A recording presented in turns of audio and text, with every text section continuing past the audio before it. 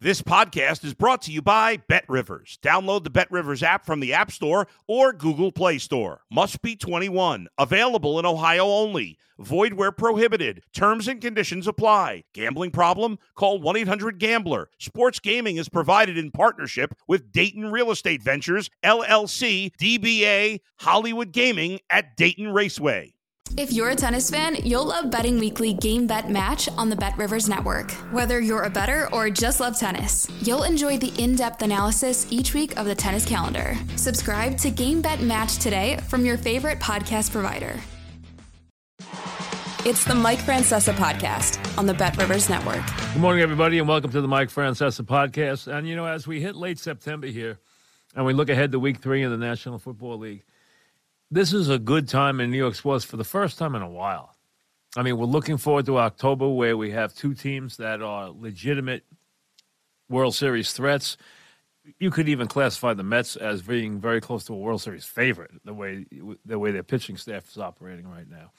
As far as the football, I mean, you have the Giants at 2-0. They have a real coaching staff. They've won two games that they easily could have lost and in the past would have lost.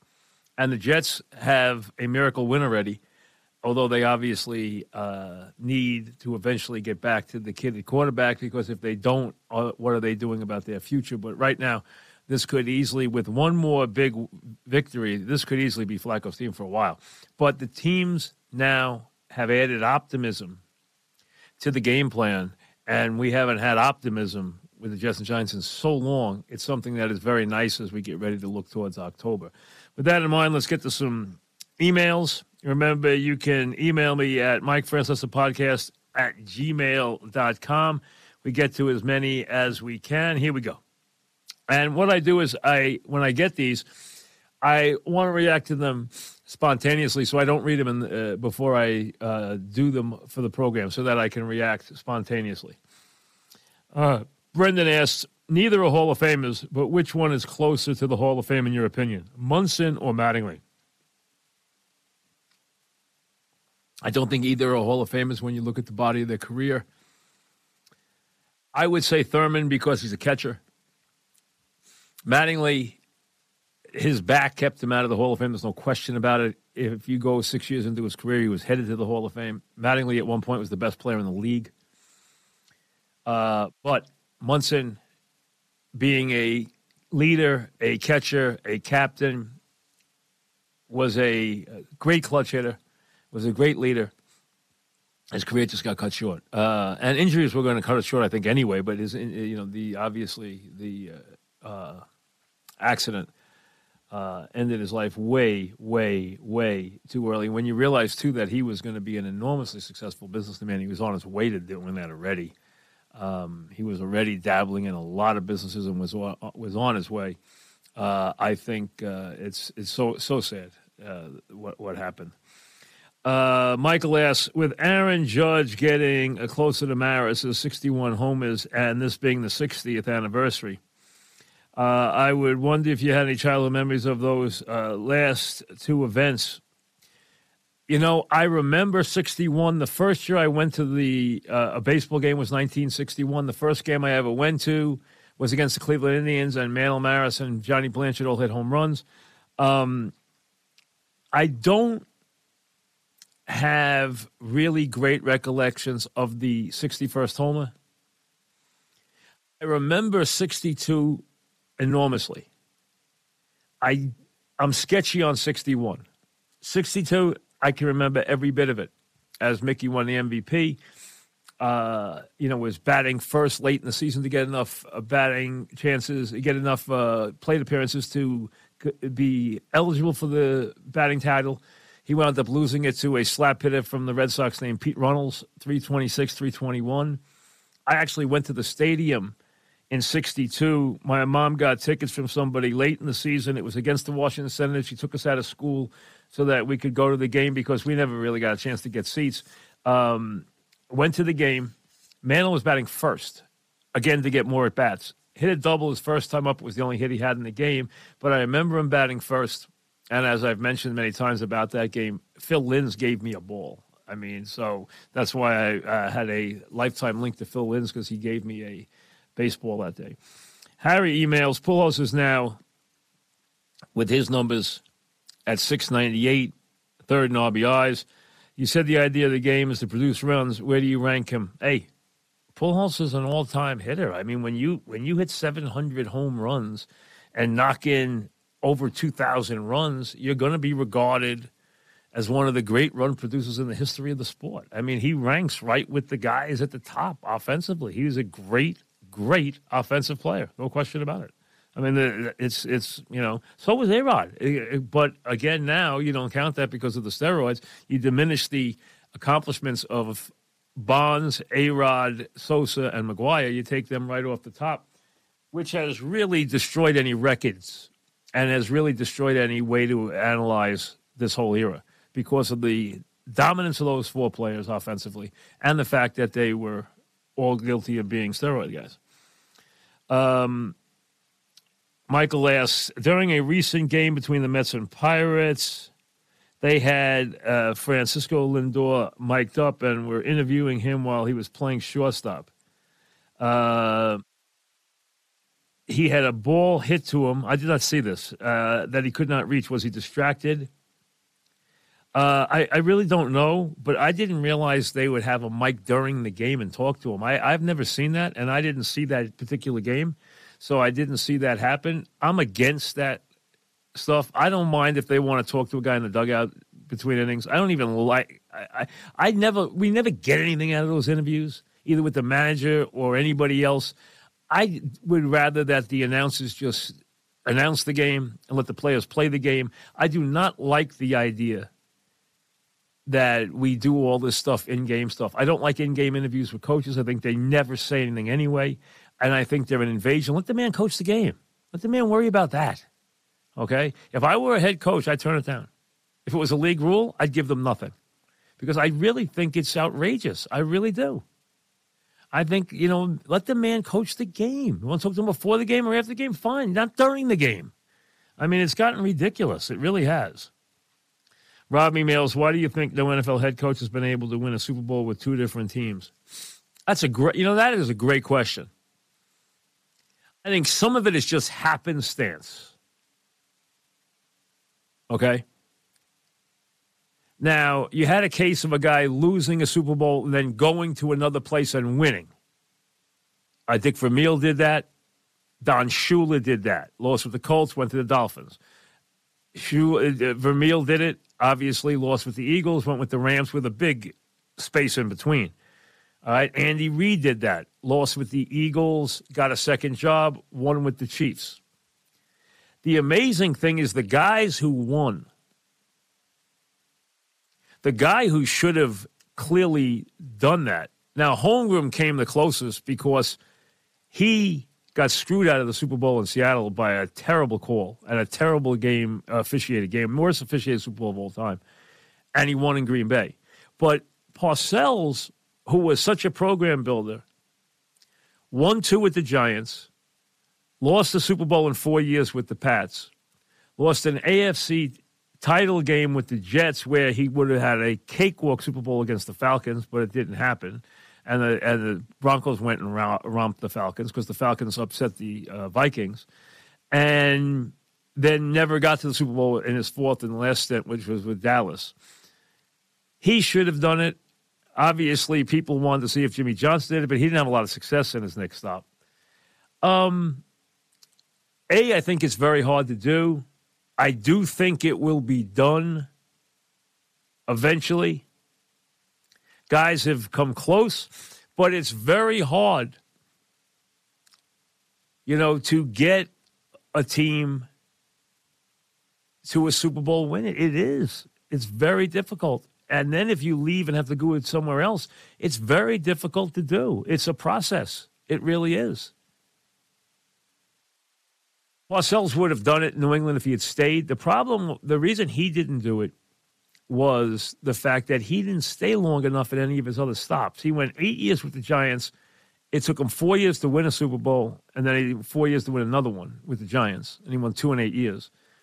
He only spent 4 years in New England. He only spent 3 years with the Jets. He only spent a couple years with the Cowboys. The bottom line is he didn't stay long enough. It takes time. But somebody will eventually do that. I think it's more happenstance than anything else, but I also think it's very difficult to win Super Bowls with teams. It really is. This is Brian. They ask, have you enjoyed? I've enjoyed listening to the podcast. Any thoughts on the markets? Do you think the Fed is going to overshoot? And now we're going to do a little business. I was just reading something about the Fed philosophy. I do not consider myself a expert on monetary policy or the Fed's ability to adjust and dictate where the economy is going to go. Right now, they are trying to obviously wrestle what is runaway inflation. We have inflation now to an absurd level. Just right now, be someone who needs raw materials to build something, find out how expensive things have gotten. Or just ask anybody who goes shopping each week. I was just discussing this with my wife because the Wall Street Journal this morning had a story that last year to this year, food prices are up an average of 13% per item in the store. That's outrageous. In the month of August, prices went up 8% for the month. That's insane. They feel that they cannot do anything long-term without arresting inflation. How far they go to arrest inflation is going to be the interesting part as far as their raising of interest rates. They're clearly going to raise them again. They might raise them 2 or 3 more times. They have already, remember, you now have rates, look at the mortgages, where they haven't been in 15 years. You basically had 0% money or less than 1% money forever. Now that those days are over, now within a period of time, you're going to be able to take your money and get 4 and 5% without locking it up. If you can do that, I don't think the stock market can handle that. I think it's going to be a very tough time. I do think we'll have a rally in the stock market this year. I would say be patient.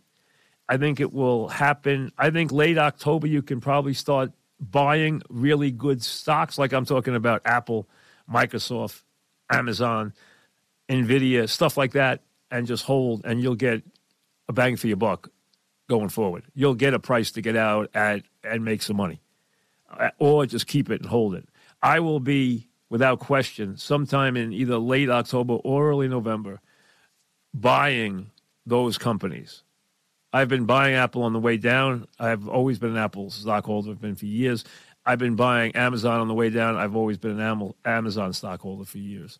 I would also buy Microsoft, and I would buy NVIDIA, which has been destroyed. Now, the chips are going to take it.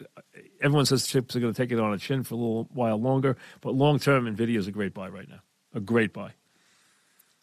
So if you have a time frame, if you're older and you need the money now, it's an impossible time. An impossible time. If you're in your 30s, it's a great opportunity right now. If you're in your 30s or 40s, this is going to be one of the buying opportunities of a lifetime. Get ready. You should have already started buying. Get ready to start buying and just put it away. And you know what? You will smile all the way to the bank in the years to come. Long term, there's no place to put your money except the stock market. It is the greatest creator of wealth ever created. I don't think there's anything like it. Chris asked, the Giants are 2-0, and I'm excited. Well, you should be. Like you, I think a lot of it has to do with the coaching and less with Daniel Jones. In some ways, I think they've won despite Jones. If the Giants look like a team with potential, could Garoppolo be the answer? I don't think they like Garoppolo. I don't get that idea. A lot of teams don't like Garoppolo. I like him a lot more. And you know what? His lifetime record is excellent. And you know what you saw on Sunday? When Lance got hurt, you saw Garoppolo go in that huddle. Did you see how the players reacted when Garoppolo went in the huddle? They were pounding on him. They were jumping on him. They like him. He's a nothing but win for them. He's taken to the Super Bowl, and he was one play away from winning the Super Bowl. This guy can play. I don't think he's the Giant future, but I don't think Daniel Jones is either. I agree with you. The Giants won despite Daniel Jones. On Sunday, here's the thing. They have looked like a team because they have been coached well the first 2 weeks. And their defensive coordinator has a lot of aggressiveness, and you like that. And he was aggressive with the safety blitz on third down to get the ball away from Carolina, and that was really one of the big plays in that game. One of the other big plays in the game is right before the half, Daniel Jones threw a terrible pass that should have been intercepted for a touchdown. It was dropped. He had a couple of interceptions. They didn't turn the ball over on Sunday, the Giants, but Daniel Jones gave him a couple of easy interceptions that they dropped. In game one, he threw that terrible interception on the wheel route to the back. I have not seen anything from Daniel Jones that would move him forward. I think it's a long shot. The Giants are going to obviously have a better year. The division's weak, and they're already off to a good start. They've already won 2 games they could have easily lost. They have the Cowboys and the Bears coming up. If they even split these next 2 games and go 3-1, they're off to a very good spot in a weak division. Now, the Eagles look good. I admit that. But the division is weak. The Giants, and I've always been a believer both ways, that if you are a team that has a chance to be a playoff team and you start 0-3, 0-4, it can ruin your season because psychologically it's very hard to climb out of that hole in the NFL. Conversely, if you're a team that was right on the brink of being a 500 team and you start fast, you can build on that. The players start to buy in. They get there earlier. They work harder. There's a smile on their face. They buy into the concept. That can go on, and that could happen with the Giants very, very quickly.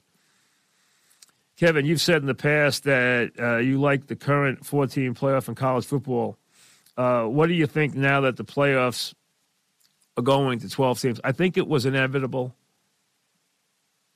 the way the money's being distributed and the way the teams now are separating and the way the conferences are, exploding and really dividing. I think 16 is probably the final destination.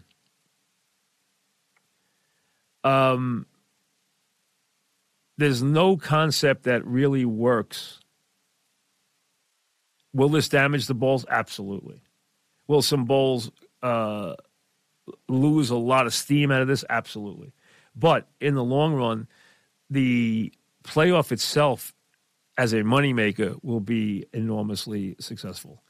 The only sport that is really growing itself from a TV standpoint now is, now the NFL doesn't have to, but it continues to maintain, but college football has grown. And what changed everything for college football was the success of the Big Ten network. It opened a lot of eyes. It changed everything from a TV standpoint.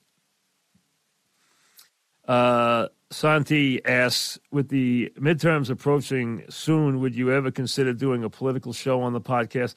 You know, I don't intend on doing a lot of it. I'm really disappointed. I'm disappointed with both sides. I really am. I'm disappointed that we haven't learned our lessons, that we haven't done a better job of trying to make things better in what is a very tough time in this country. And I don't see us any better off in terms of having a truce between the two warring factions and the two doctrines. It seems to me that the outside of each of those parties, the far right in the Republicans, the far left in the Democrats, are still trying so hard to take the parties to the extremist level and to the outside extreme they can go to. So the fringe, I call it, although they're fringe in number but not fringe in impact, are dragging the Democrats left and they're dragging the Republicans right instead of dragging people to the middle where there can be consensus. We're moving away from consensus all the time. And frankly, Trump had a great opportunity, and I thought he lost it. Biden had a great opportunity, and I don't think he has seized it. I think we've had very poor leadership at the presidential position in recent years. And it's very disappointing.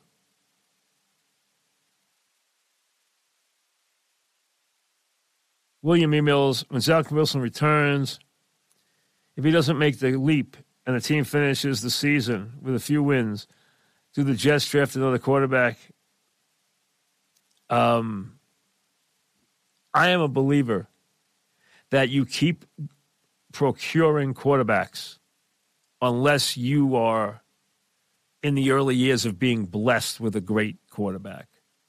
When you have a Mahomes, when you have a young Aaron Rodgers, when you have a guy at the position like, say, the Chargers do, or you are set at the position at a young age, and you know you have a decade going forward with your guy, you don't have to draft any quarterbacks. You don't have to fool around with that position. You can draft one late that you can use as a backup, or you can get one as a free agent. The bottom line is you're in a very special position. But if you are not in that position, and most teams are in the other position of still being in the search, if you're in the search, then I think anytime you have a right to be drafting quarterbacks, because until you fill that position, you're not there. Rodney asks, I, like you, thought Illinois would be a winning head coach at any level. In your opinion, what went wrong? And what school do you think would be a fit now? Well, it's quite timely that you bring this up. Number one, Urban Meyer is a brilliant football coach.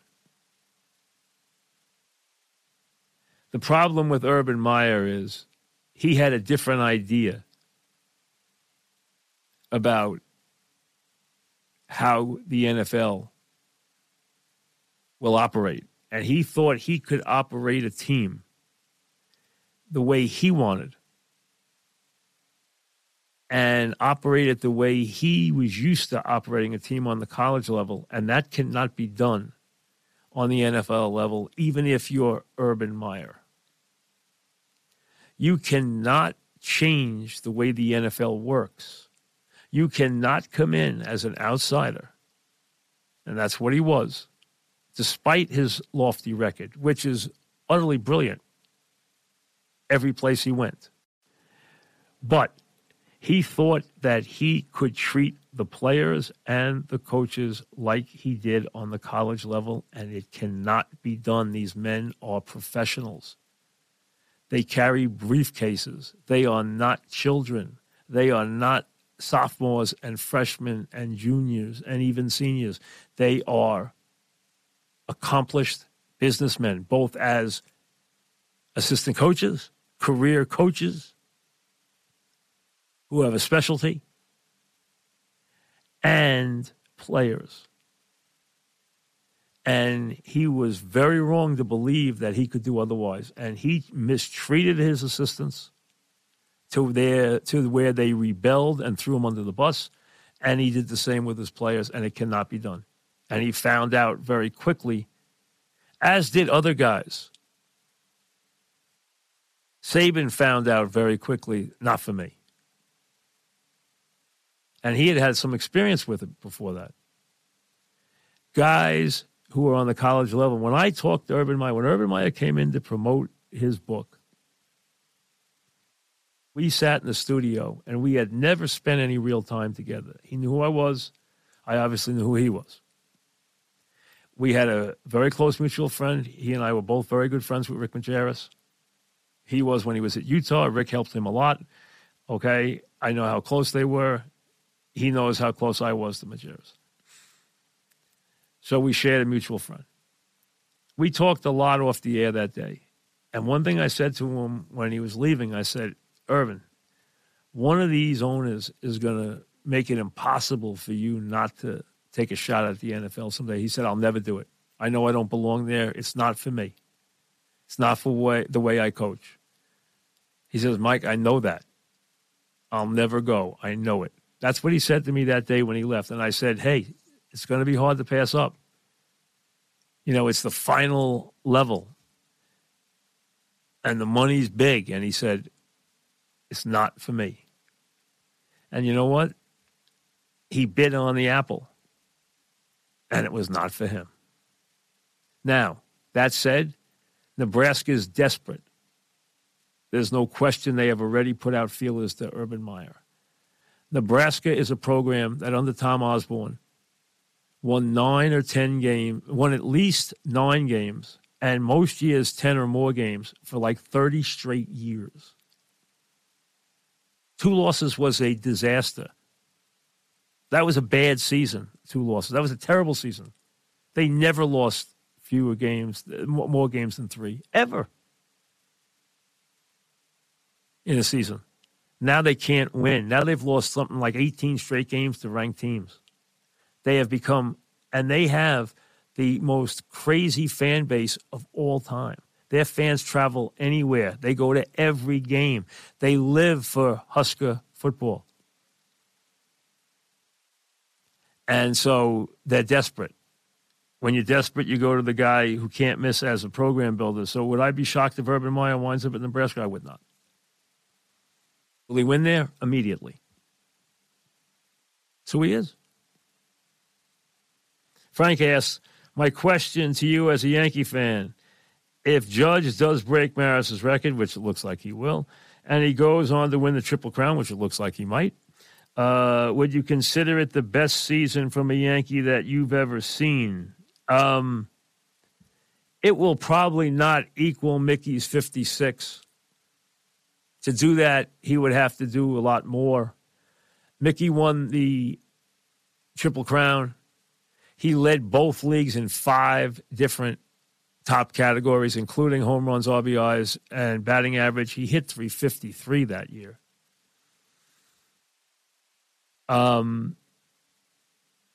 Judge's year is phenomenal. He might win the batting crown. He's going to break Rogers' record. Even Judge has not tried to say it's the home run record, though. That's a tricky one because the 3 guys in the National League all hit more than that. We don't know what his final number is going to be, though. It's a great year. I don't know. And remember, Mantle in 56, his team won the World Series. He was the big reason in the perfect game that was pitched in the World Series. That game was a 2-0 win for the Yankees. He hit a home run and made a great catch off Gil Hodges that saved the perfect game. You can't have a better season than that. Win the MVP, win the Triple Crown, win the World Series, the whole thing.